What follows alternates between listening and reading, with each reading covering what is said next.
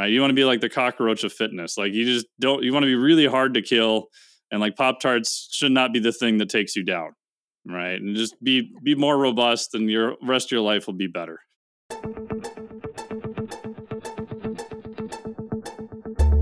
Is bodybuilding about selfies, steroids, magazines, and muscles? How do I become a successful pro bodybuilder or fitness competitor? Where do I even start if I'm new? And the biggest question of all, what are the judges looking for anyway?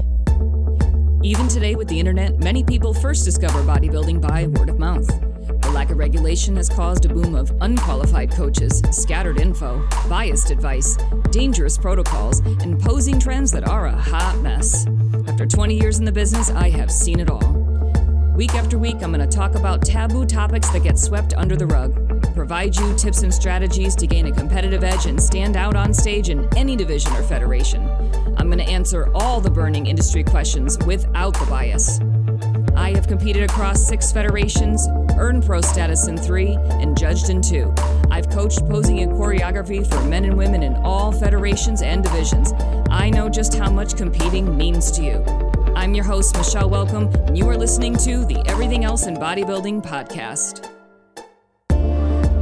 Be sure to download your free guide, 5 Things Every Bodybuilder and Fitness Competitor Needs to Know Before Your Next Show at eeinbb.com. That's www.eeinbb.com.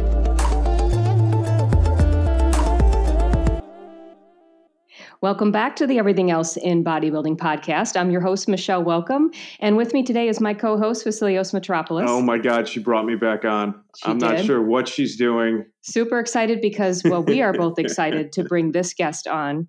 Dr. Mike T. Nelson, he has a PhD in exercise physiology. He has a bachelor's in natural science, a master's in biomechanics. If that wasn't enough, he has also been called in to share his techniques with top government agencies and athletes at the top of their game.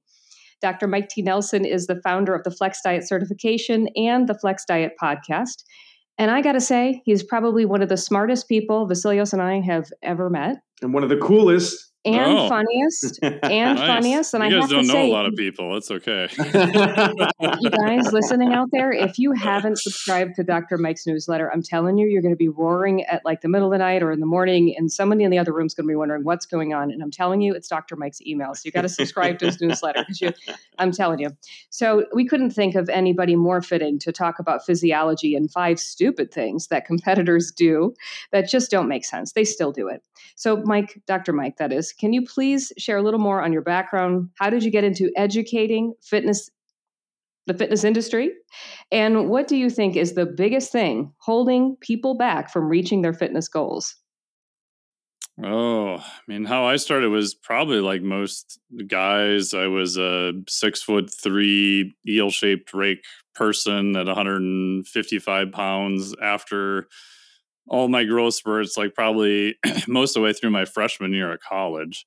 So, went to the gym to start lifting weights because I'm like, oh, I should probably improve this. I remember enrolling in my undergrad at St. Scholastica, and I was so excited for the first semester we had to take PE credits. So I took weightlifting. I was all excited. I'm like, oh, I'm going to learn how to lift. This is going to be great. And so the guy comes in, does his intro, and he's like, hey, this will be a weightlifting class. Some of you, I'm sure, are here to lose weight. And then some of you, and he looks at me and stops and goes, holy crap, some of you need to gain weight. I was like, oh, great. So I didn't feel bad enough already. And then he literally disappeared. We never saw him again. Like the assistant just took attendance and I didn't learn crap. So I thought at that point, I'm like, well, maybe I should try to self-educate myself. So I started taking anatomy and physiology classes literally just for fun, which was great. At St. Scholastica, they had one of the few undergrad programs that would literally allow anyone to sign up for anatomy and physiology, and they actually used human cadavers. So they got new cadavers every quarter, which for an undergrad program, especially back in the 90s, was really rare. So I got the opportunity to do anatomy and physiology on human cadavers, which was fascinating. And then I wasn't really sure what I would do with any of that, though. So I just started doing it for fun. I liked more of the engineering side because they used to tear stuff apart and never put it back together. So my parents were like, oh, you should look at engineering. I'm like, oh, okay. Looked more at biomedical engineering, I went to Michigan Tech for three main reasons. They had a large mechanical engineering department, but it was a smaller school. They had a ski hill where you could go snowboarding, and they had a nice gym, and they had a radio station I could work at. So it was like, oh, this is perfect. This will be the perfect place. So I did 2 years post-grad there, and then did another 2.5 years to do my master's. Graduated, said I was never going back to school again after almost 8 years, and then started working for a biomed company in cardiac. They did implantable pacemakers, defibrillators. And then I realized, I'm like, oh, I can just go to like cool, fitness seminars for fun. So I showed up to random seminars and harassed all the trainers and couldn't figure out why none of them read research, because I just assumed that they all read research. Turns out, I guess they don't most of the time. And then eventually I just started working as a trainer at a local gym. I did that for a while, went back to school for a PhD in biomedical engineering. I never finished that, just did 5 years in that program, and then switched to exercise physiology. So I kept training people, just learning more about it. And then probably officially, was it 2005, I did my NSCA certification for CSCS. So I guess at that point, I officially considered myself a trainer, and I started charging people for it, and was still working at the gym. And then, just kind of fast forward to today, where I work as an associate professor at the Carrick Institute, do some teaching for Rocky Mountain University. I'll be teaching for Walsh University this fall also. And then, primarily transitioned to online as of about 8 years ago.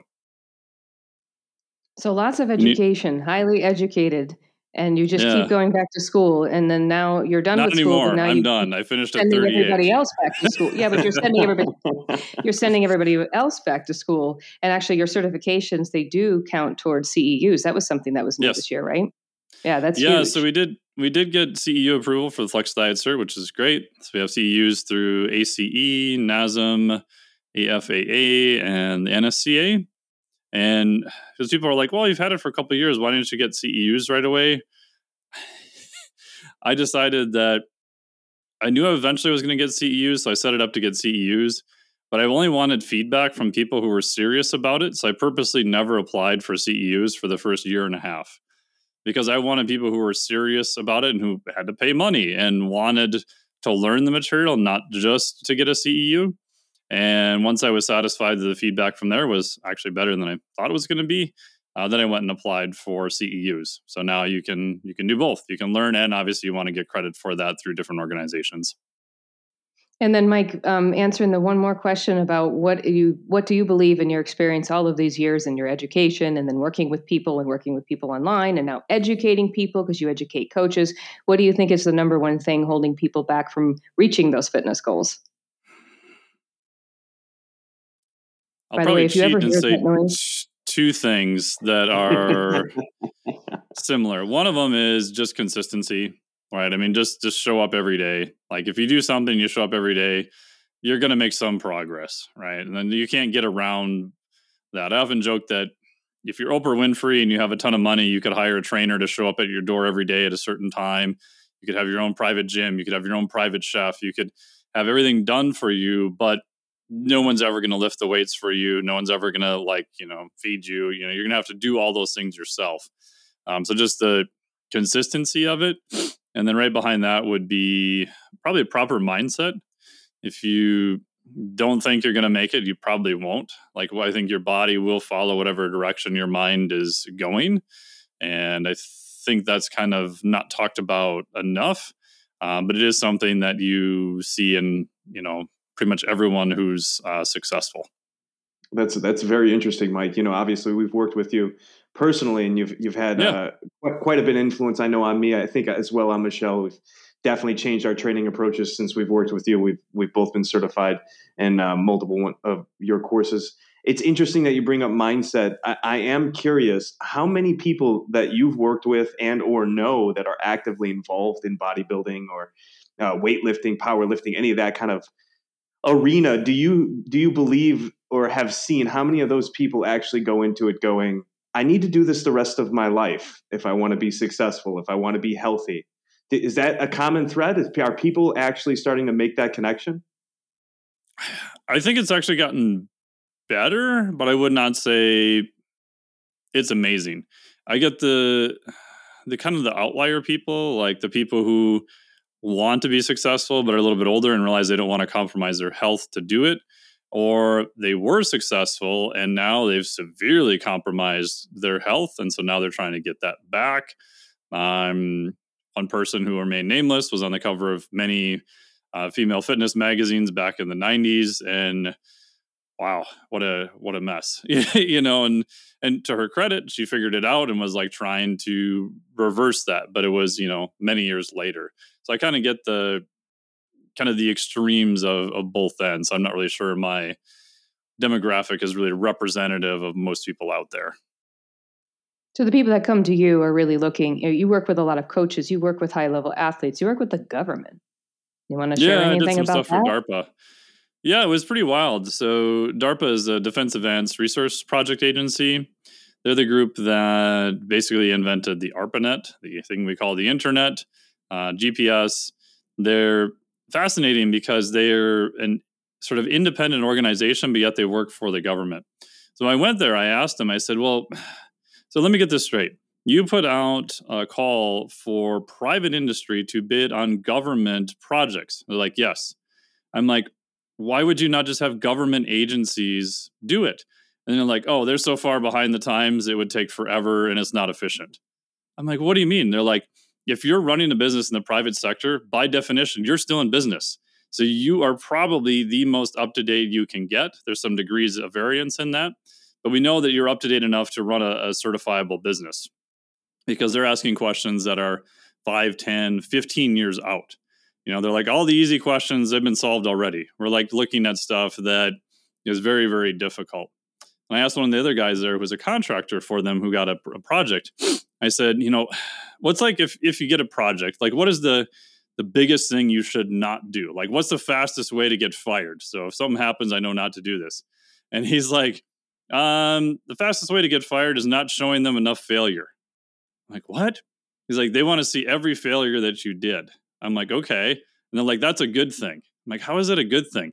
They're like, because if you don't show failures, that means you spent way too much time not trying stuff and you'll never figure anything out. It's like, yes, you need to put some thought into it. Yes, you need to have some discussion. But he's like, they're trying to solve problems that are very difficult. And by definition, you're going to have multiple failures. As long as you show them what you learned from that failure, he's like, they'll give you as much money and time as you want. Like a lot of the projects are very time-based. So I asked them, I said, well, is money ever an issue? They're like, nope. Like they'll give you as much money as they want because they're interested in solving a problem. And then normally their timeframes are like ridiculously short, right? So you would think like this big project, you're like, oh, it's going to be like a 10-year project. They're like, nope, year and a half. Because they're trying to compress the time to get you to iterate, to get you through different things to get to, what is a better answer. So from that aspect, it's really fascinating. And even as a percentage of the government spending, it's not super high, but it's been extremely productive. A lot of those things that, funding for defense eventually show up in, the public sector too. So I can honestly say like I've been, privileged to be in a room with a lot of really, really smart people, and sitting in there, like right before I did my presentation, there is no question I was the dumbest person in that room, like by far. It was wild. How did they receive your information, your presentation? It was good. I mean, I did a talk on metabolic flexibility, and my argument was, in some sense, the military has already been doing this. If you've got, a small group of, special forces operators, they've learned over years to be pretty trained just to be dropped in any situation, and they can figure it out. They may do that on their own training combined with military training. So my argument was that as that scales up and you get larger and larger footprints, yes, you need to have some infrastructure, but you may be able initially to limit that infrastructure if you can train their physiology to be more adaptable to the environment you're going to stick them in. So maybe they should work on fasting for at least 24 to 48 hours to know that, 100% I can do all the tasks I need to do. I've done this in training. It's no big deal. If I don't have food for 1 or 2 days, I'm not really that worried about it. Versus trying to make sure everything is, quote, perfect or supported as best that you can, knowing that there's going to be limits in that system. And then as you scale up, obviously, you're going to need more and more infrastructure. But in the meantime, spend more time with smaller footprints, training people to be more adaptable into the environment that you're going to put them in. And overall, it was, pretty well accepted. There's a couple old crotchety gray hair people in the back that were mad at me, but, overall it went pretty well. Say again? What'd you do? Oh, Why'd you I think they were used to just solve it with more resources.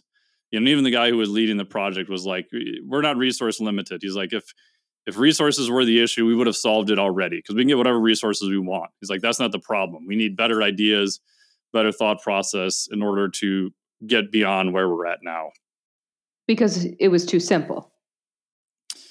It was almost like, it's one of those things where on its face value, it was almost too simple, but yet hadn't been at that time, this is 10 years ago, systematically done.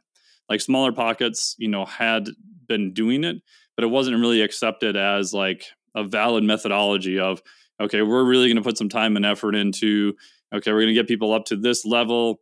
Okay. And now we're going to see, can you maintain this level with like a whole shitload of adversity?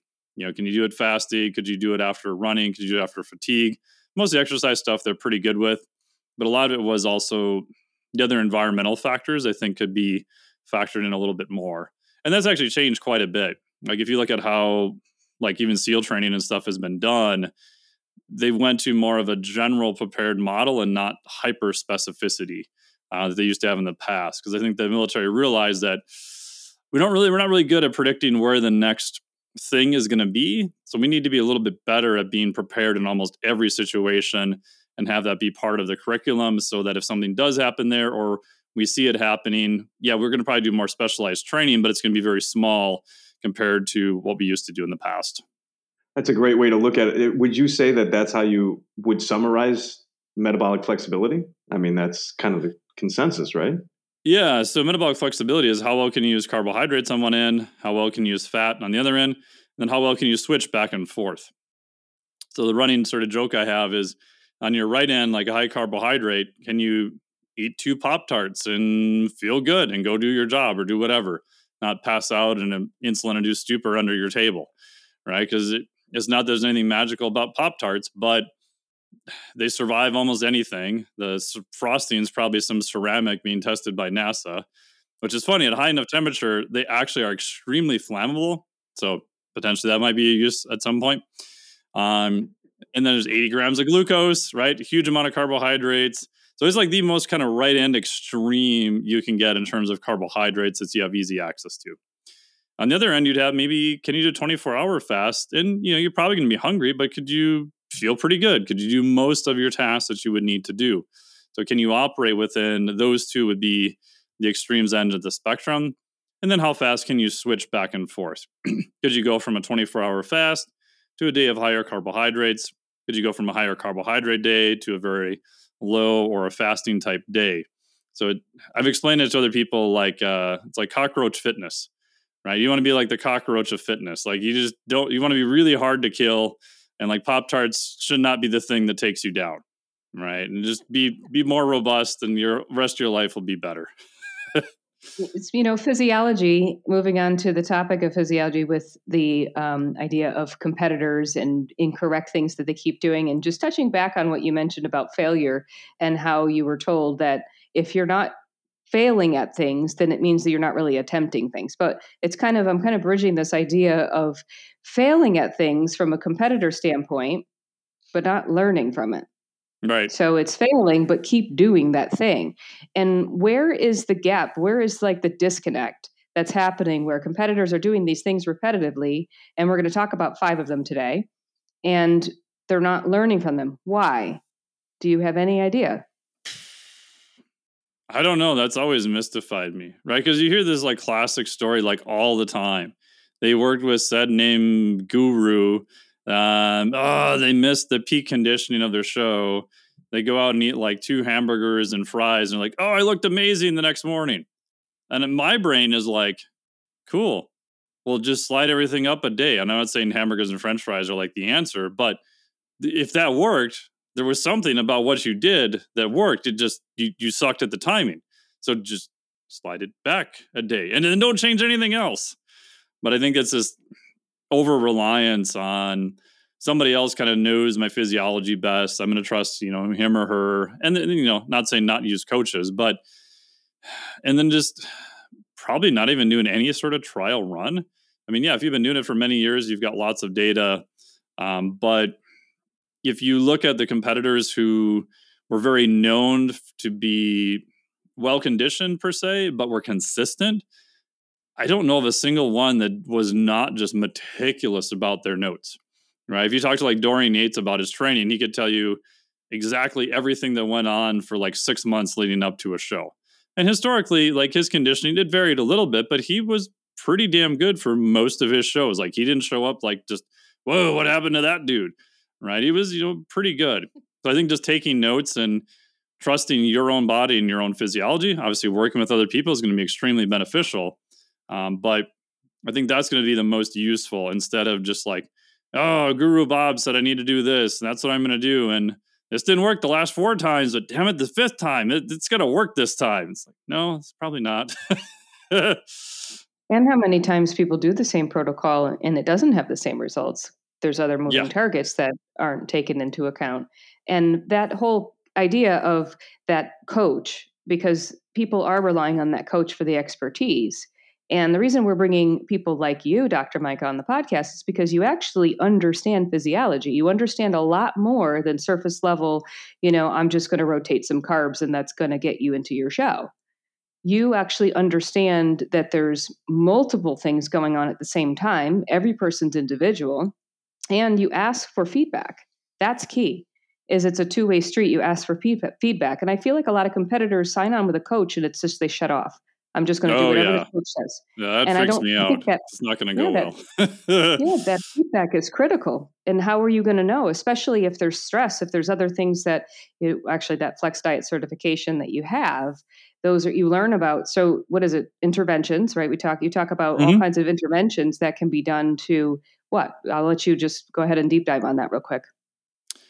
Yeah, the way I set it up is that the analogy I use for people is imagine you're going to go to the bowling alley and if your coach is like, hey, you've never really done this thing before, you've never compared for a show or you've never done nutrition training, whatever it is. And my job is to coach you and you need to bowl strikes like on day 1. Like it's going to be pretty hard, right? But other coach says, well, what if I just put the little bumpers in the lane and you can, vary how you go down the lane, but just for God's sake, stay in this lane and let's just see how many pins we can knock down to start. So I kind of think of it as like bumper bowling where, your job is to keep them in one lane, allow them to vary a little bit, but making sure they're always going to hit some pins. Like they're going to be moving towards their target. And then over time, you can figure out the variations. Or a lot of people start in like lane 1 and you look and like 5 weeks later, they're in lane 7 doing, keto or whatever it is. You're like, how did you get over there? Like you probably just need to stay in one area, learn from some of your failures, what works, and then kind of step through. And then in addition, starting with like the big interventions. So, sleep is very popular right now for good reason. If we just look at the physiology, there's tons of reasons people need to sleep more. There's like no question that sleep is like super important. The hard part is on the psychology side is most of the time trying to get most people to get another hour of sleep ends up in this long discussion about the values of their life and, maybe putting a kid up for adoption or whatever, right? You'd have to do some major life changes to them because it comes down to, oh, so you're telling me the 2 hours I, chill out and watch Netflix at night, you're telling me only do that for an hour or just not do it and go to bed. Good luck competing with Netflix, right? You're probably going to lose. So sleep is very important, but it's very hard for people to change. So therefore, your leverage, like the physiology effect times the psychology, the client's ability to change is very low compared to something like protein. You tell most people, competitors are pretty good about this. Hey, eat more protein and you lose weight. They're like, what? Eat more of something and I'm going to lose weight? You're like, yeah, okay, that I can do that. Right. So their ability to change is much higher. Obviously, protein has a lot of physiological reasons for it too. So it's setting up the 8 interventions based on both physiology and psychology. So then when new coaches come in, they're like, oh, okay, I'm probably going to start on protein more than sleep. Right. And so it's graded in a way that they're focusing on the big rocks first based on physiology and based on the client's ability to change. So I tell coaches, like, you want to rig the system in your client's favor. Like you want to give them things that's easier for them to do as long as they're effective. Like that's okay. That's actually a good thing, not a bad thing. Yeah. So, and those things are absolutely doable, and you structure them. And then there's the concept of, well, holding water. If I'm going to start with the first quote unquote stupid thing Yeah. that physique competitors still get incorrect, but physiology has shown other ways to approach it. So, if you could just explain the concept of holding water. So most of the time, I talked to Dave Goodall about this years ago at a show in Texas, and we both kind of agreed that I think it's almost a cop out for a judge.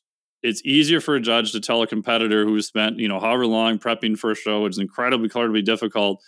It's easier for them to tell them, oh, you're just holding a little too much water, than you're probably not lean enough, right? No one probably wants to ever hear you're probably not lean enough, right? But I think the downside of that is it spurs all these things of like, oh, well, I was lean enough because the judge didn't say I was not lean enough. I'm holding water, so I gotta do some crazy diuretic program or carb load different or give up salt or don't drink water for 3 days or whatever crazy things they do, because the reality is it's a exceedingly ever higher and higher standard.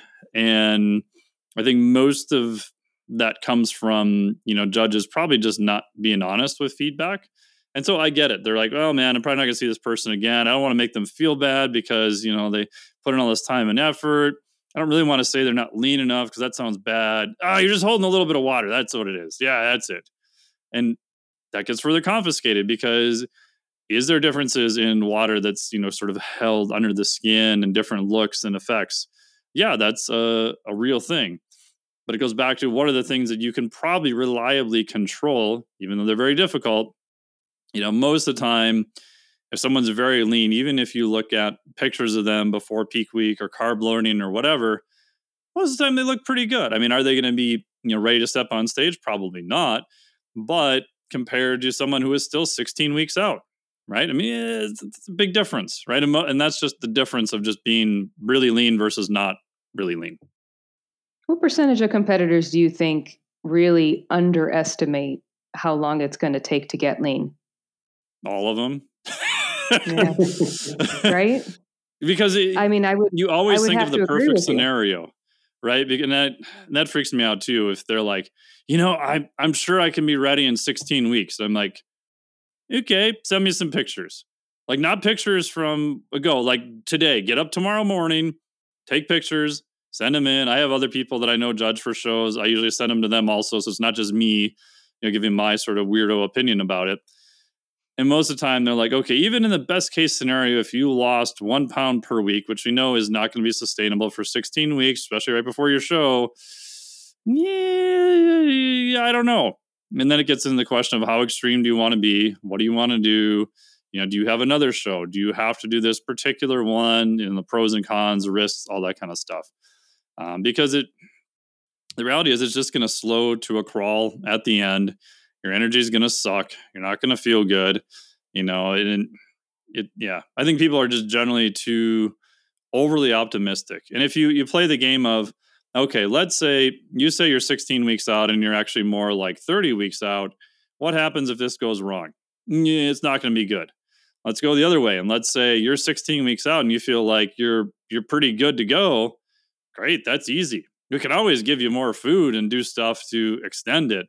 But to try to compress that time window at the end, I mean, there's, drugs aside, there's only so many things you can do to try to compress that. It's almost to me the same way of looking at someone doing like a powerlifting meet.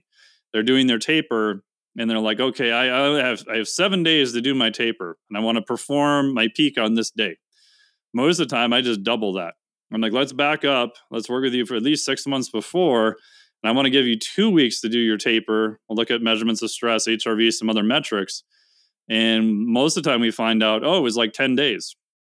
Because historically they're like, I don't know, I just felt like I missed my peak on that day. Because I'm like, if we give you 2 weeks, you're ready early, we can easily bridge you for a couple days and do things so that you can perform better on that day. If it's 7 days, there's only so many advanced recovery things you can do. And it's not going to be enough to get rid of that systemic fatigue so you can perform on that day. So all that to say, I'm a bigger fan of having more time, which I know is not always a luxury. And then you can backfill if you just happen to be ready early. Most people aren't. But if you are, great. That's easy to fix. The other way, not so easy to fix. Yeah, I feel like there's like three types of like you talked about the psychology, and we both agree that a lot of this is mental and your own Sure. having your own grit, having your own focus. And I feel like there's like three types of people. There's the person that is just consistent year round and keeps their body fat low. It's relatively like no big deal for them. They have a positive relationship to food, and they just like what they do, and they're consistent. And when it comes time to dial in for show, it's not this horrible journey. And then there's a second type of person who isn't necessarily lean all year round, understands it may take 30 instead of 20 weeks, but once the like switch is on, it's like that you just threw them the ball and they're going to touchdown for 30 weeks. And then there's the third type of person who you give them 20 weeks, but they really don't start dieting till 10. And then they say to you, well, what are we going to do for peak week? Yeah. Do you know what I mean? Oops. Like there's so much psychology. Yeah, oops. But they're not going to give up on the show. They're not going to push out the show and do something else. So it's like there's so much psychology to this. And then even what you talked about with the fact that judges will say that you're holding water. And what exactly is holding water anyways? Is that even possible? Yeah, right. Right. And then what is that? Are people making bad mistakes? What is water loading? What is water depletion? You got people taking diuretics, getting very sick, people drinking 2, 3, 4 gallons of water because they think that's going to help them look better and whatnot. I mean, Mike, I'm sure you have tons of horror stories in and around the arena of water in general. Like, is that something you can elaborate on? Yeah. So to get back to your first part of your question, people forget that you can't really control where you lose body fat, but at some point, if you get lean enough, you will lose it in those areas you don't lose it in, right? I mean, I've seen a few females I worked with who their abs are pretty shredded, but they had nothing below their waist. That was 20 weeks out, right? And they ended up doing okay, but it took a long time to get to that point. So I think that's something people tend to forget. There's another guy I know, he looks shredded from the waist up year round, but his hamstrings look like he's never trained until he gets like just, really, really lean. It is weird. Like you see like weird extremes like that. In terms of water, it's just, sometimes I feel like people just forgot basic physiology, and it's like and the tricky part is like, can you try to quote unquote trick your body a little bit? Kind of. And that's what makes it hard. Because you will find cases of, I did this crazy thing and it just happened to work. Does that happen? 100%. Is there weird, crazy ass protocols that work sometimes? Yes. I would say, are they repeatable all the time? Rarely. And that's the issue. Because you're literally trying to control the thing that your physiology has to control in order for you to survive, right? Most of what we are is water. Your body is very, very good at fluid regulation. It has to be in order to survive. And so what you're trying to do as a physique athlete is you're trying to control, in theory, what compartments the water goes into. And the physics just don't really work too good in your favor. Now, are there other things you can do to try to hedge your bets in a better direction? Yes. One of the main ones people forget about is just loading carbohydrates with water, right? What is muscle glycogen? Muscle glycogen is literally carbohydrates and molecules of water. So if you're trying to load carbohydrates and your fluid intake is like next to zero, good luck, right? You're going to be like, oh my God, I took in all these hundreds of grams of carbohydrates and I look flat. I don't know what's going on. It's like, well, how much water and sodium did you have? Oh my God, water and sodium. No, I need to deplete those. I'm like, but you forgot like what glycogen literally is. Like your body can only take so much water from other areas. So that's something you can do to look better and do something related to water. Diuretics aside, which is a whole separate issue, which runs into all sorts of safety issues and depleting out other, ions and everything else there. To me, it's like, I don't want to say too simple, but you want to set it up in a system that can also potentially be repeated. And so you want to limit the amount of variables as best you can. Right. So I always tell people, like, what are the things that you think are going to move the needle the most? So in my biased opinion, that's one, being lean enough, which you can only do before the show. Great. You're either there or you're not. The second one is probably the amount of carbohydrates you're going to take in. And I know people have like their own little pet formulas and stuff. And yes, it is related to muscle mass, but I usually find people probably underconsume carbohydrates. If you're really depleted and you have a fair amount of muscle and you're like, ooh, I'm going to take in 200 grams of carbohydrates, probably not nearly enough, right? And the only way you're probably really going to find that out is either by doing a few shows or, 10 weeks earlier, 12 weeks earlier, just playing around with it a little bit. It's like, yes, is that probably going to impede your fat loss a little bit? Yes. That goes back to making sure you're ready and you have enough time. But even just to practice trial run, you're like, hey, let's just take Wednesday as our pretend show day and let's go with X amount of carbohydrates, the night before or however you want to do it. Let's not restrict water and let's just see how you look the next day. Is that going to be 100% replicable on the day of the show? Probably not, because there's going to be stress and some other factors. But I guarantee you're going to be a lot closer than if you didn't do it. And most of the time people will find that, oh man, I thought 300 grams of carbs is going to be enough. It's like, I wasn't even close.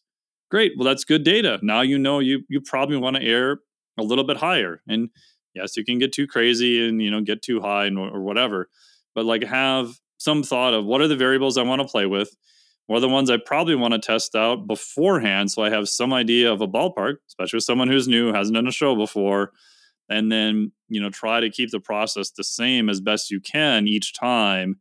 I'll use heart rate variability to look at stress and other markers too, just so that you're trying to, because the other thing you hear too is people are like, oh man, I nailed this one show and I'm going to put on, 5 pounds of mass. I'm going to do my next show 2 years later. They didn't take any notes. They don't even know what the hell they did. They don't even know how many grams of carbohydrates they had. And they're like, I don't know. I can't hit that peak conditioning ever again. It's like, but if you had some notes to go off, at least you have a starting point. You're always going to be a little bit different, but you have some data to extrapolate on instead of just, hiring Guru Bob and hoping for the best. And it is so helpful having that data, and something that I've done competing for 20 years. And I can honestly say throughout the years, having the data just to look back on, if I'm feeling a certain way and you look back at some old notes and it's like, oh, that's kind of normal for this many weeks out. Okay, cool. You forget. People think they're going to remember, and you don't. Even the workout that you did last week. Even the workout you did last week that you're like, oh, I got it. I logged it. I'll know what I did next week and I'm going to be better. And you're not. You have so many things going on and you're going to forget. So the logging is something so simple, so basic, but it is so beneficial, because how do you even know where to go if you don't know where you are? So, talking about the water, that the concept of water. So we talked about holding water and the misconceptions, and it's usually you're just not lean enough. And you talked about carbohydrates, and usually it sounds like most people just get it flipped. They just get it wrong. So the whole idea of loading the carbs and then they pull the water. Yeah. Right. It's like, what are you doing? And that's to try to not hold water. But what ends up happening when you up the carbs and drop the water? Do you look flat and horrible? Right. It looks like you're holding water. I know, exactly. It looks like the inverse paradox you were trying to avoid. Exactly. So that's one stupid thing. It's just that simple concept. And I love it, Mike. I love how you deliver it too. You're so fun. And the next thing we're going to talk about is water loading. Mike, can you share what water loading is and what do people do wrong that is just so basic to you that should be done opposite? Yeah. So, and again, it's difficult because there is some truth to kind of the water loading thing. But again, it all goes back to I'm trying to trick my body, right? So there's a whole bunch of different protocols. But in general, it's like, I'm going to start drinking more water. And then you see the people carrying 2 gallons of water at the gym and then 3 gallons of water. And they bring their water intake up to these super high numbers. And then the thought is, I'll just cut it off right before the show and I'll dry out. And there is a tiny bit of truth to that. Like you do change these, renin, aldosterone, angiotensin system, and all these systems that are integrally designed in the body to regulate fluid. And yes, you can sometimes see a little bit of change in them if you do very abrupt things. But again, going back to how easy is that to replicate? How do you know how you're going to respond to it, especially if you haven't done it before? If you're not supplementing with sodium, especially, you can have, literally issues of hyponatremia, which I haven't seen too much in physique sports. But you would see that in marathon training. There's people would be like, oh, it's super hot, so I'm going to drink more water. At some point, you can drink so much water that you deplete out sodium. And you can end up with a condition called hyponatremia, which people have literally died from, especially in more endurance events. So there is some danger to it especially if you're not using electrolytes. But again, it's going back to what are you really trying to do, right? If you're lean enough, your carbohydrates are on point, you have enough fluid to fill out your glycogen, you're probably going to need more water, right? It's like the kind of the inverse of it. And yeah, if you take in a little bit too much, your body is probably pretty good at getting rid of it. So again, I think a lot of my bias is a lot of these, I think protocols also came from the use of diuretics, but it was transferred to other competitors and go, oh, whoops, we forgot that part. It's like if you're using different types of diuretics, then, I mean, everything else is out the window because you're using a drug to override the things your body's trying to do, right? So everything then is completely different. But if you're not doing that, then I think some of these protocols have kind of come over from that area. And, other competitors who are not using diuretics are like, oh, so I need to drink 4 gallons a day before the show. And it's like, no, just, again, what can you replicate? What can you do? Make sure you have enough fluid to fill out, glycogen stores. And yeah, you probably don't need to go excessive. But I mean, there's been a lot better coaches now. If you look, they've actually started posting more for at least natural competitors of, hey, didn't do any, fluid restriction, drank 1 gallon of water day of show, right? They're actually starting to post some of the stuff that they've been doing. And you look at a lot of their athletes and they look pretty damn good. They're also ridiculously lean 4 weeks ago, if you saw pictures of them too. It's amazing what fluid will do to training too. I mean, I'm if anyone has been listening, Mike knows firsthand, I'm a little bit wild when it comes to trying all these different methodologies. And I've done just about everything from raw food to full keto and everything in between. Really put my body and my mental stress on a whole nother level, trying to understand, like, does this even work? What's this going to do to me?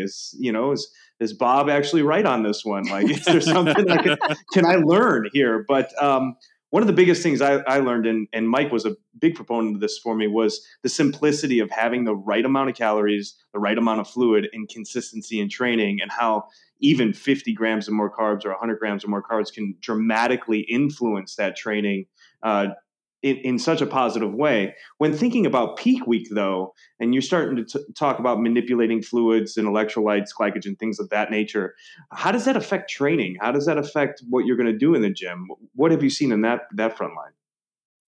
Yeah, so they're almost similar, but yet different.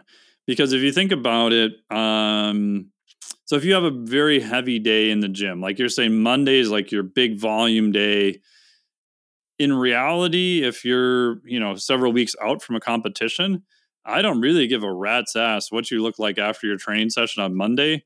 If you even look a little bit off, but you tell me your training session was amazing performance-wise, I'm like, cool, right? Because you may have consumed more sodium beforehand, you may have had more carbs, you may have had more fluid, whatever. I'm not that worried about what you look like after or before a training session, right? Obviously you take your pictures of whatever you take them, usually first thing in the morning, etc. And it's probably because you're gonna have a little bit more variability in sodium and fluid and whatever. But I'm grading performance as like the thing that I want to keep my eye on day in and day out. Because if you're performing better, you're lifting more load, you're doing more volume, you're doing a better density, we know that you're going to add muscle at some point. Like, you're just going to. Now, when you get to like a peak week, it's almost like the inverse. Like, I want to see like the minimal amount of changes, like whatever, sodium you're using 4, 5, 3 days out, like try to keep it the same, fluid probably the same. It'll change with carbohydrates a little bit, but you're trying to make the minimal changes possible, right? So everyone's probably had this experiment, right? You go out and you all of a sudden have a big dinner and you take in, 4,000 milligrams of sodium, a bunch of water. You go to the gym and train. You're like, man, I kind of look like crap, but training went pretty good today, right? It's like the inverse of what you would want on a peak week, because you're probably going to have some temporary, fluid exchange. You're going to have those disruptances because you made this radical change. So your body's going to take a little while to sort that back out. And it's like, oh, okay, now we're back down to homeostasis again. So my bias before a peak week, you don't want any of those changes, right? You probably don't want a huge change in fluid. You don't want a huge change in sodium. You don't, other than a carb load, which you've already practiced, you don't want to make a lot of other changes. Like you don't want to do anything to kind of disrupt the boat at all. Your stress is already super high, and you want to be as consistent as possible and try to make the response predictable, because your goal is to be looking aesthetically the best you can. No one gives a rat's ass about how you perform on that day. No one even gives a shit how you feel, because you feel horrible most of the time. But you're graded on almost like two different things. And so I think a lot of times competitors are too worried about how they look in the off season. They're not monitoring their loads. They're not monitoring how much they're lifting. And then they're trying to do this radical thing like 3 days out. Oh my God, it's peak week. I read from Bob that I got to do this thing like 2.5 days out. And I'm like all athletes, like I spend more time talking about a shit like the week before any big competition than anything else. It's like, no, you should not caffeine load on this day. Have you ever done that in training? No, don't do it now. I think my carbohydrates, we should change. We did 500 before. I want to try 800. No, and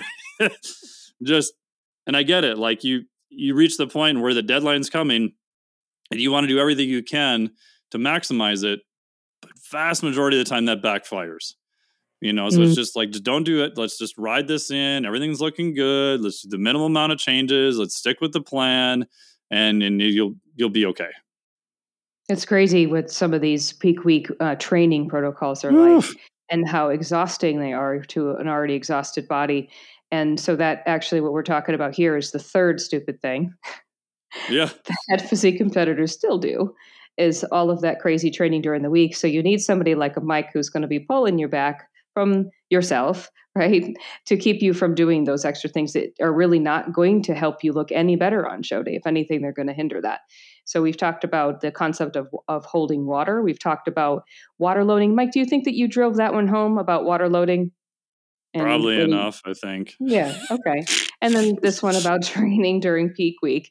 And then a fourth thing that I want to talk about is what really happens when you deplete sodium, water, and carbohydrates at the same time. You look like crap. Because if you think about like the main thing you can control, right, is how lean you are coming into the week, which the week of, you're really not going to do much to change, right? And that's where people try to make up lost time and they do all this high volume stuff and they get ridiculously sore, and you can vouch for this. Like their posing routine looks horrible because their lats are cramping up, and like you're not going to get anything beneficial out of the last week. The last week should be relatively easy training volume. Don't do anything, don't do any heavy eccentrics. Don't do anything new. Just a little bit of tension and just go with the week. So I think it's similar to that, where just make the minimal amount of changes that you want, I think, and then you'll be all right. I don't think I answered your question entirely though. So. Well, I think you summarized it, and you're going to look like crap, I think. Because I was trying to say that glycogen is the main thing you can control, right? Mike, so you can control glycogen. Terminology? Is that professor terminology, yes. by the way? Yeah, dog crap. Okay. Yes. It's actually a whole form of training, which is funny. But yeah, I mean, glycogen is the main thing you can control, right? In my biased opinion. So, let's see what your fluid is, see what your sodium is, especially electrolytes, see what your carbohydrates are. Try to replicate that, or at least have a log of it. You're going to need some sodium, right? You don't want to drive that to zero. You're going to need some fluid because you need that for glycogen. So make sure those are present. Again, don't do any radical changes. Yeah, your carbohydrates are probably going to come up quite a bit, but hopefully you've practiced that and you have a good idea. That's it. Like just, the minimal. It's like if you were to design a system, do you want 81 moving parts or 3 moving parts?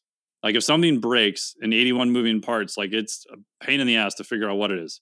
If you've only got 3 things, it's much easier to figure out what happened, right? Because I think the thing people forget about is exactly what you were saying is maybe the show didn't go the greatest, but I know what to do for next time. It's like post show are always like, okay, how did it go? Good, bad. Okay, next time we want to try this, this, and this, right? And then a lot of times I think people are just like, oh, I don't know. We'll try again in a year. So minimal things is easier to refine over time too. And that's a tough sell to get people. Oh, it's a horrible sell. No one wants to hear that. No. And even as somebody who I teach posing for all competitors, all divisions, all federations, and one of the common themes is how many times people overpose. it's like you don't need to stand there with your eyeballs popping out of your head.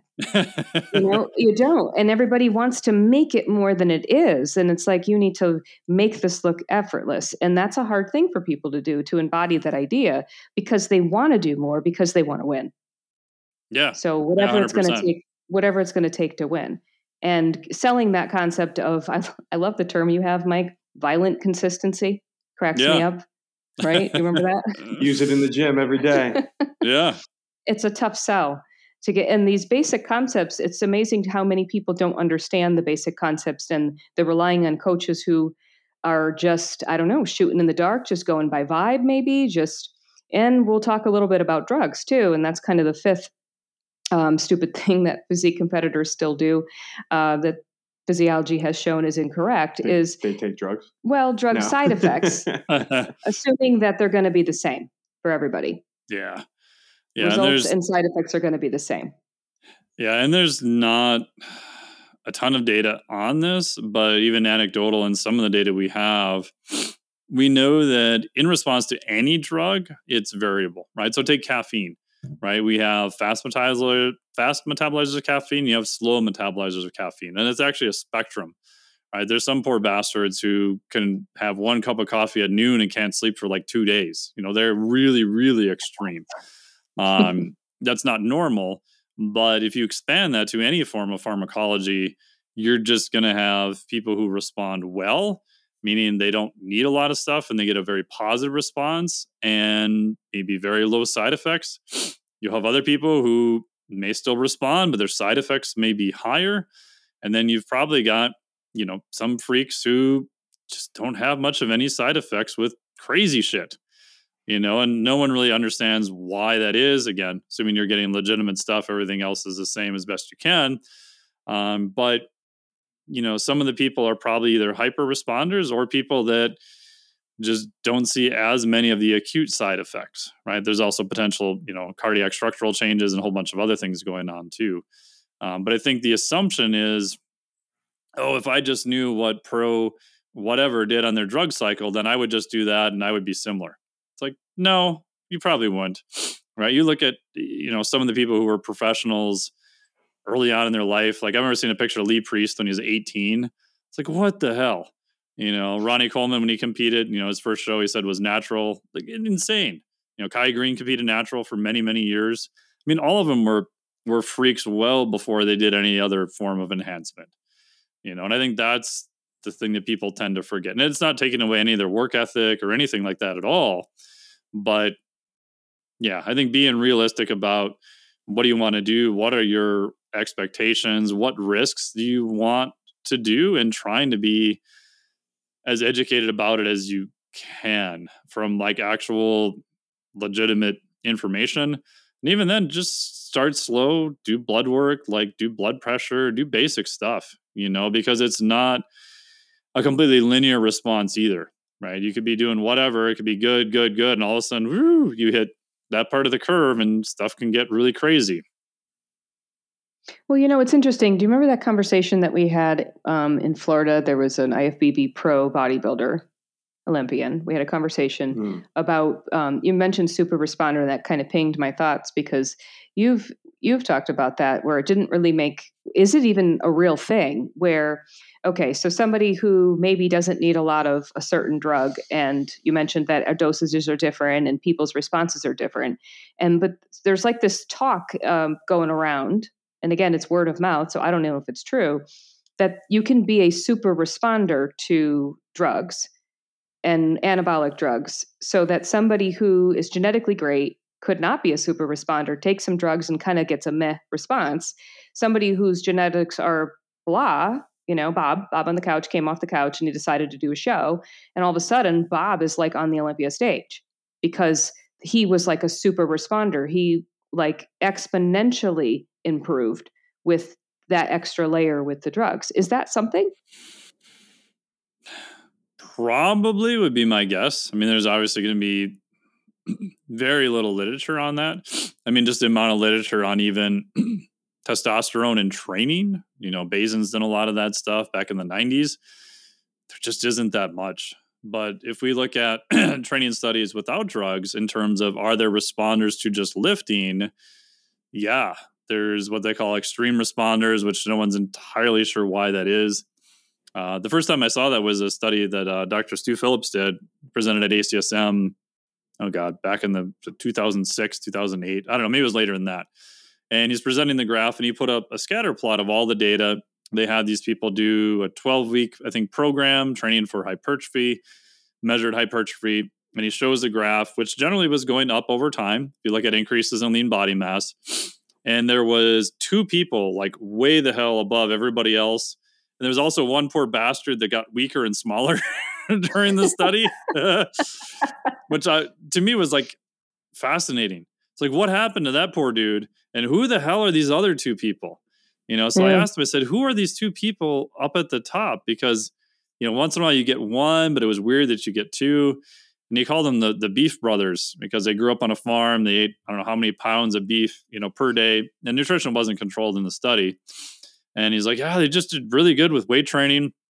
And so they did a series of other studies looking at, testosterone levels, testosterone response to exercise, GH response to exercise. And, none of those really panned out as being predictive.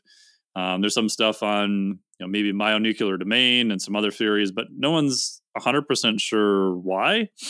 But it does seem to happen, and then if you like stories of a buddy of mine who used to lift with a lot of professionals up in Canada, one, I won't mention his name, but one guy in particular, he said, huge arm, IFBB competitor for many years.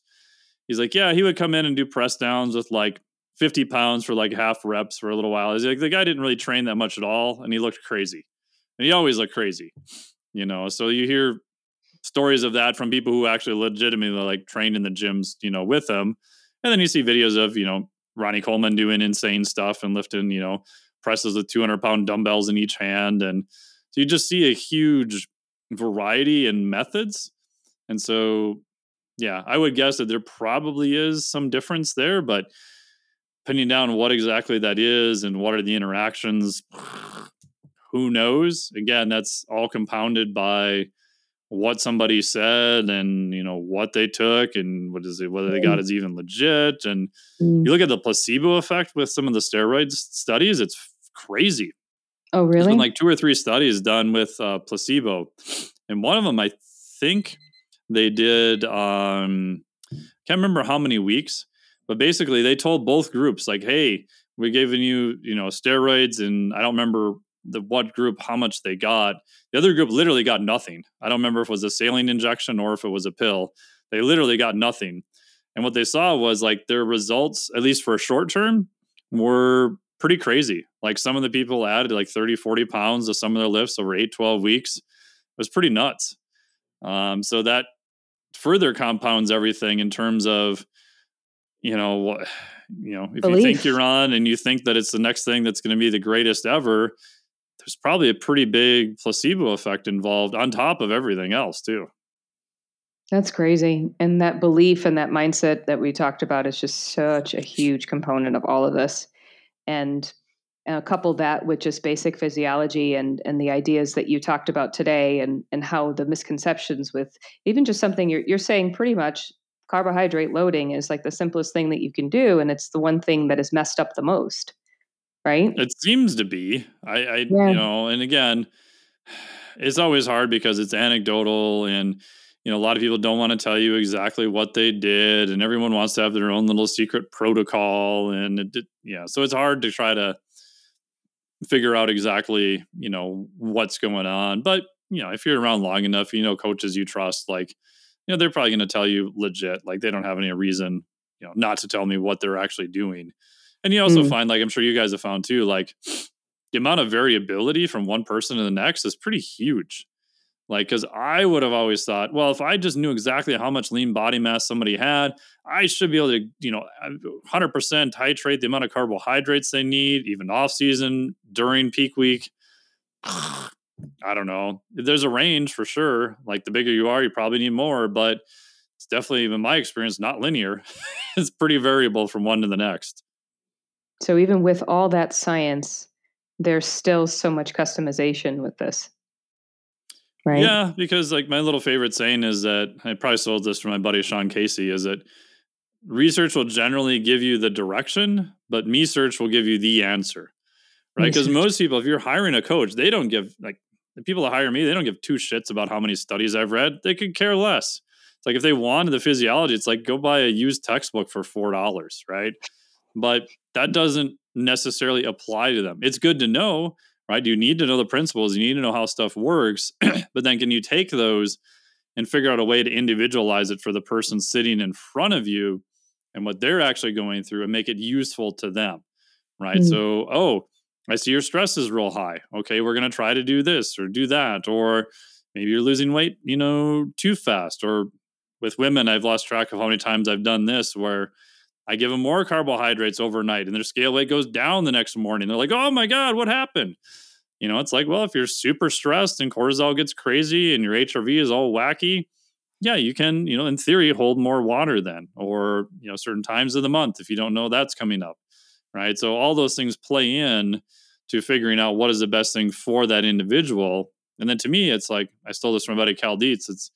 You're just running little biological experiments to see what happens, which sounds horrible and clients don't want to hear that, but it's like, hey, if I did this and it worked, great. Let's just keep doing that. I'm going to keep doing that as long as it keeps working. If that didn't work, then I know I probably need to go this direction and let's go here. So thinking ahead of time to set it up where, yep, I think this is right. But in my head, I know if that's not right, then I know this is going to be better. Instead of just, some people I think are literally just shotgunning stuff, which whatever was the most popular program. And then if that doesn't work, they're like, we'll just try harder. It's like they didn't try hard enough. It's like, really? Mm. Yeah, with some people that may be the answer, but with like most people who are very competitive, like I spend most of my time like pulling them back to try to stop them for doing more stuff, because they're the other way. They're like usually do a little bit too much and you're trying to like kind of pull them back a little bit. Yeah, I mean that psychology once again with all of that and the simplicity of some things and one thing that even salt for example simplicity something so basic just not during peak week I'm just talking in general what a difference with workouts 100%. and that came from you Yeah. you have this LMNT it's this salt there's a salt what are the three ingredients in that Salt, potassium, magnesium. and it was so basic and I actually stopped taking a pre-workout just to have salt because I found Yeah. that I would sip on the salt Yeah. during, as I'm on my way to the gym. And when I got to the gym, it's like I just felt a lot different. And I think salt is something that's not really tracked as much. I know I didn't track it as well. I mean, I should have tracked it a lot more. I kind of eyeballed it, but now I'm paying attention a lot more because I actually saw it give me a better performance in the gym, like drastically better. And it was a high dose too. It wasn't just like, a little sprinkle here, right? Yeah, I mean the LMNT, the company is by Rod Wolf and some other guys. Buddy Lewis is there too, Tyler, and it's basically super high sodium. So it's about 1,000 milligrams of sodium, not salt, not sodium chloride, sodium, and like you said, magnesium and some potassium. The first time I talked to Rob about it, God, it's probably 5 years ago. I think it was at PaleoFX. It's like, yeah, I have this new company. Here's what we're doing, and I'm like, really, man? I'm like, no offense, but I think that's the dumbest idea I've ever heard of. Like, what are you doing? Like it didn't make sense to me. And he's like, no, man, like people are not consuming enough sodium. And I'm like, really? I'm like, okay, he's a pretty smart dude. Maybe I should check into this. And so I went in Chronometer and I started looking at sodium intake in athletes. And I realized I'm like, oh crap. Like I was so used to general population, which probably have too high of a sodium. But when I ran the analysis on some athletes, I was like, holy shit, they're like, 2 grams a day. And I'm like, that seems kind of low.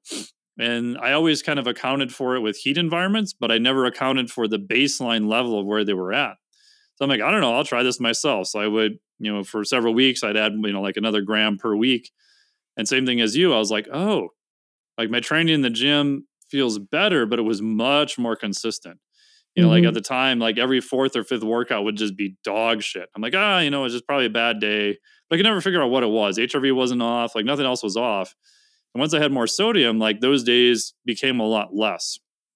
And so then I started doing it more with other clients. And yeah, like performance generally got a lot better. For physique athletes, they're like, I don't know. I just never get a pump in the gym. I'm like, more carbohydrates and salt. Like that's definitely where I would start, to begin with. Like, oh, that works so much better. That's crazy. And I remember calling Rob back. I'm like, yeah, you were right. I was wrong. Like, this is so much better. And I just feel like a schmuck because I never thought of it,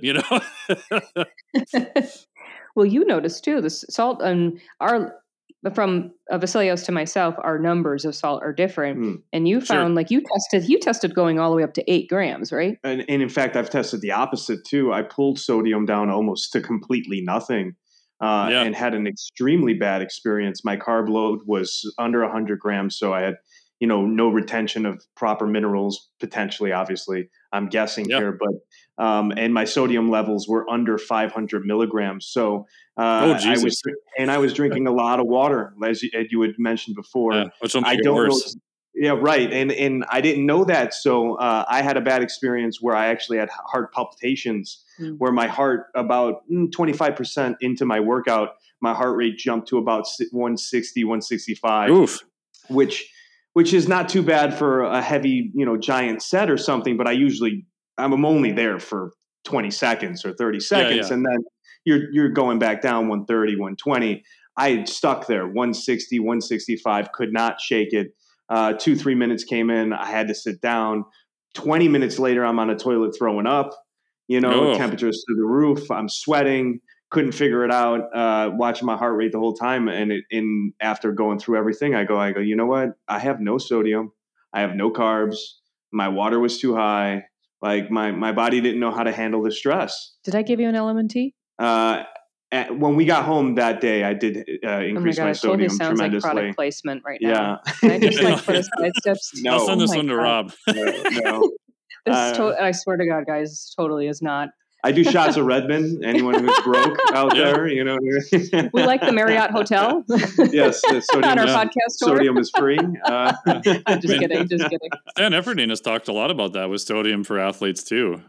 So he's used that with I don't know how many athletes for physique and powerlifters, and he's like, yeah, it makes a huge difference, because it to me it was like, oh, I just never even thought of looking at it. I just assumed it was fine. And when we go to like Costa Rica and other places where it was hot, the running joke was I was like the salt pusher there, because I realized if I didn't dramatically increase my sodium, because I'm sweating like 24/7 all the time there, that it just didn't go well. And so people would come down there and they wouldn't, they're like, oh no, it's fine.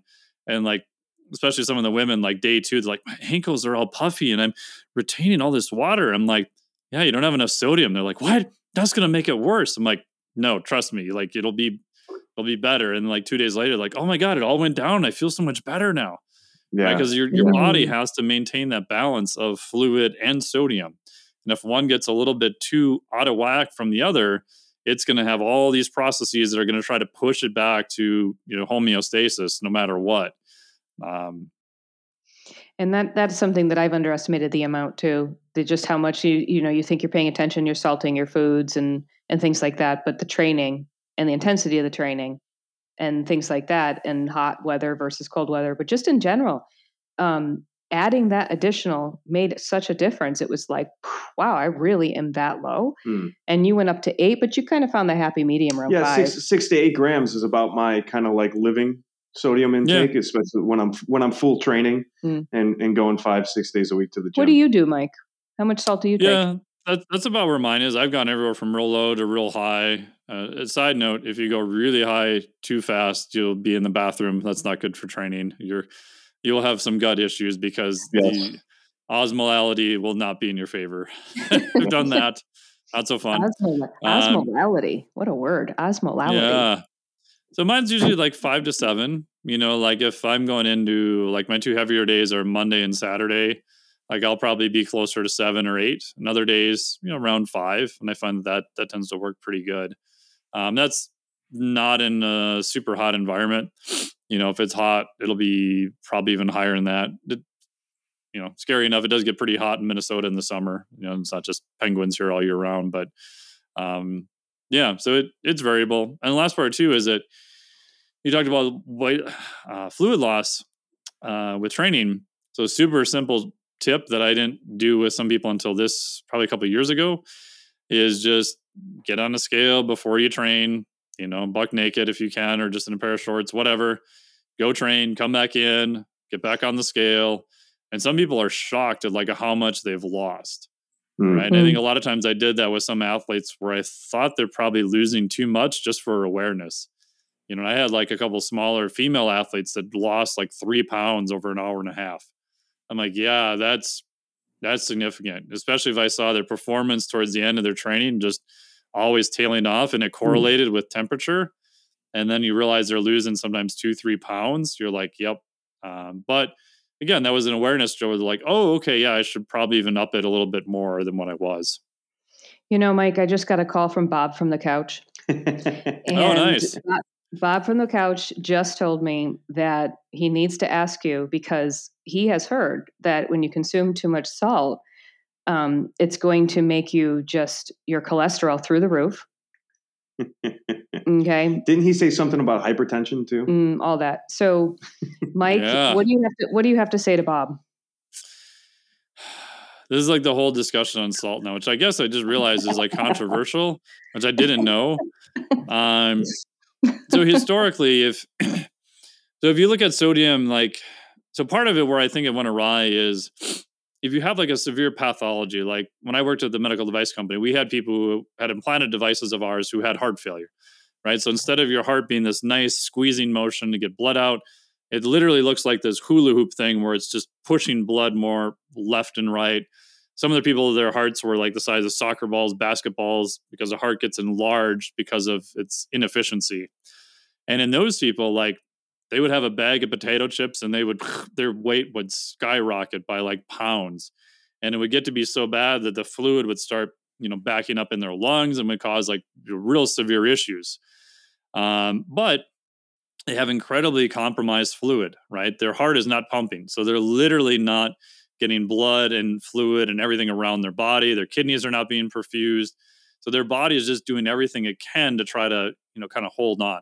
So in those kind of populations, yeah, like acute changes in sodium make a huge difference. Do most of the people need to be on a low sodium diet? Absolutely. And if you look at high blood pressure, then the theory was, because if we increase salt, that's going to increase fluid and that's going to increase something called mean systemic filling pressure. You're just going to have more fluid and more force on the system.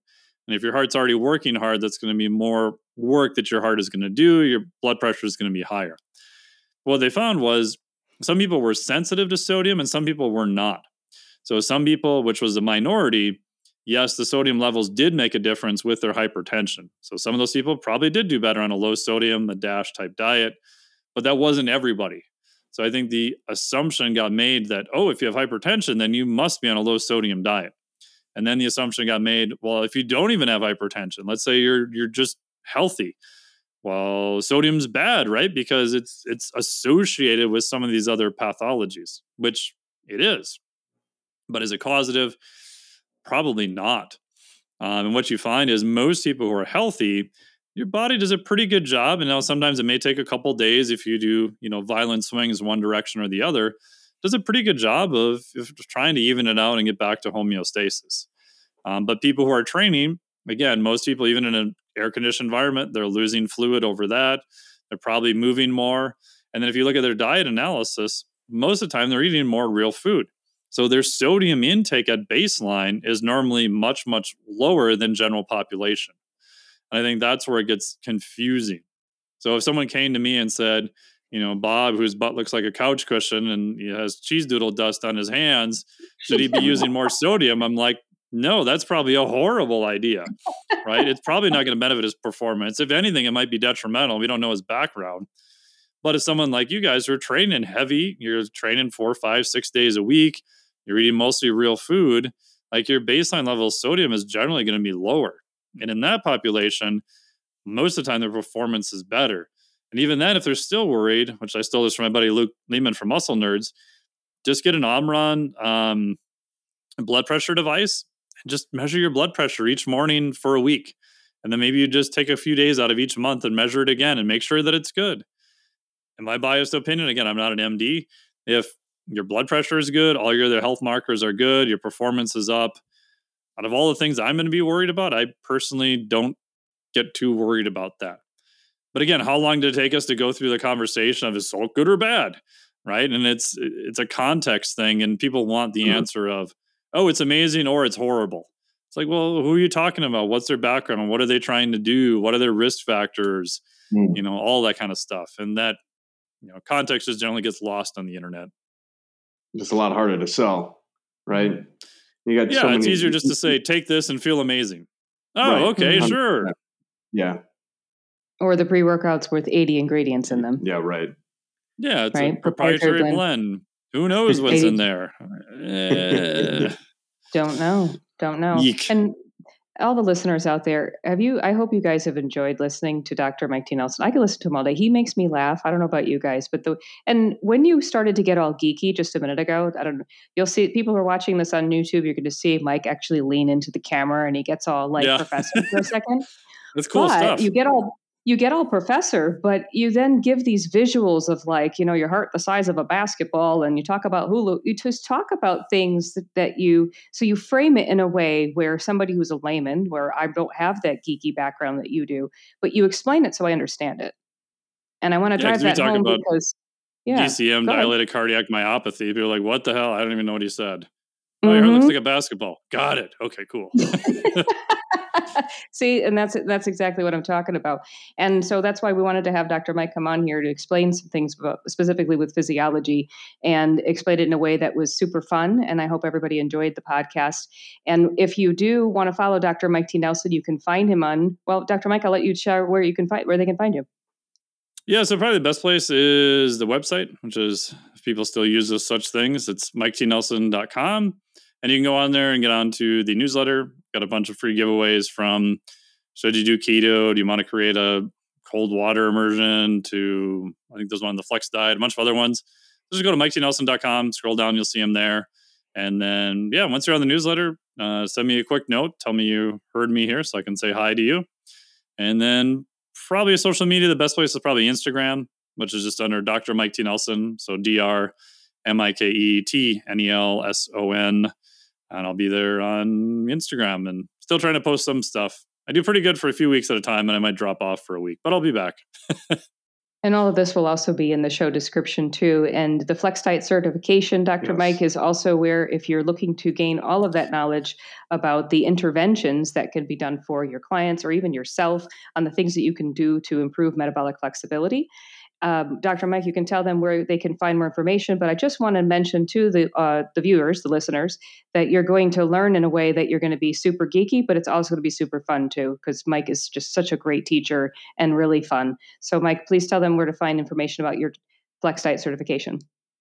Yes, thank you. Best place is just the general website, which is flexdiet.com.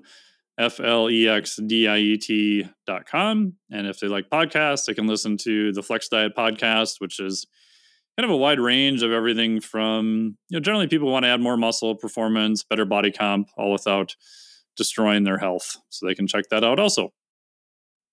Awesome.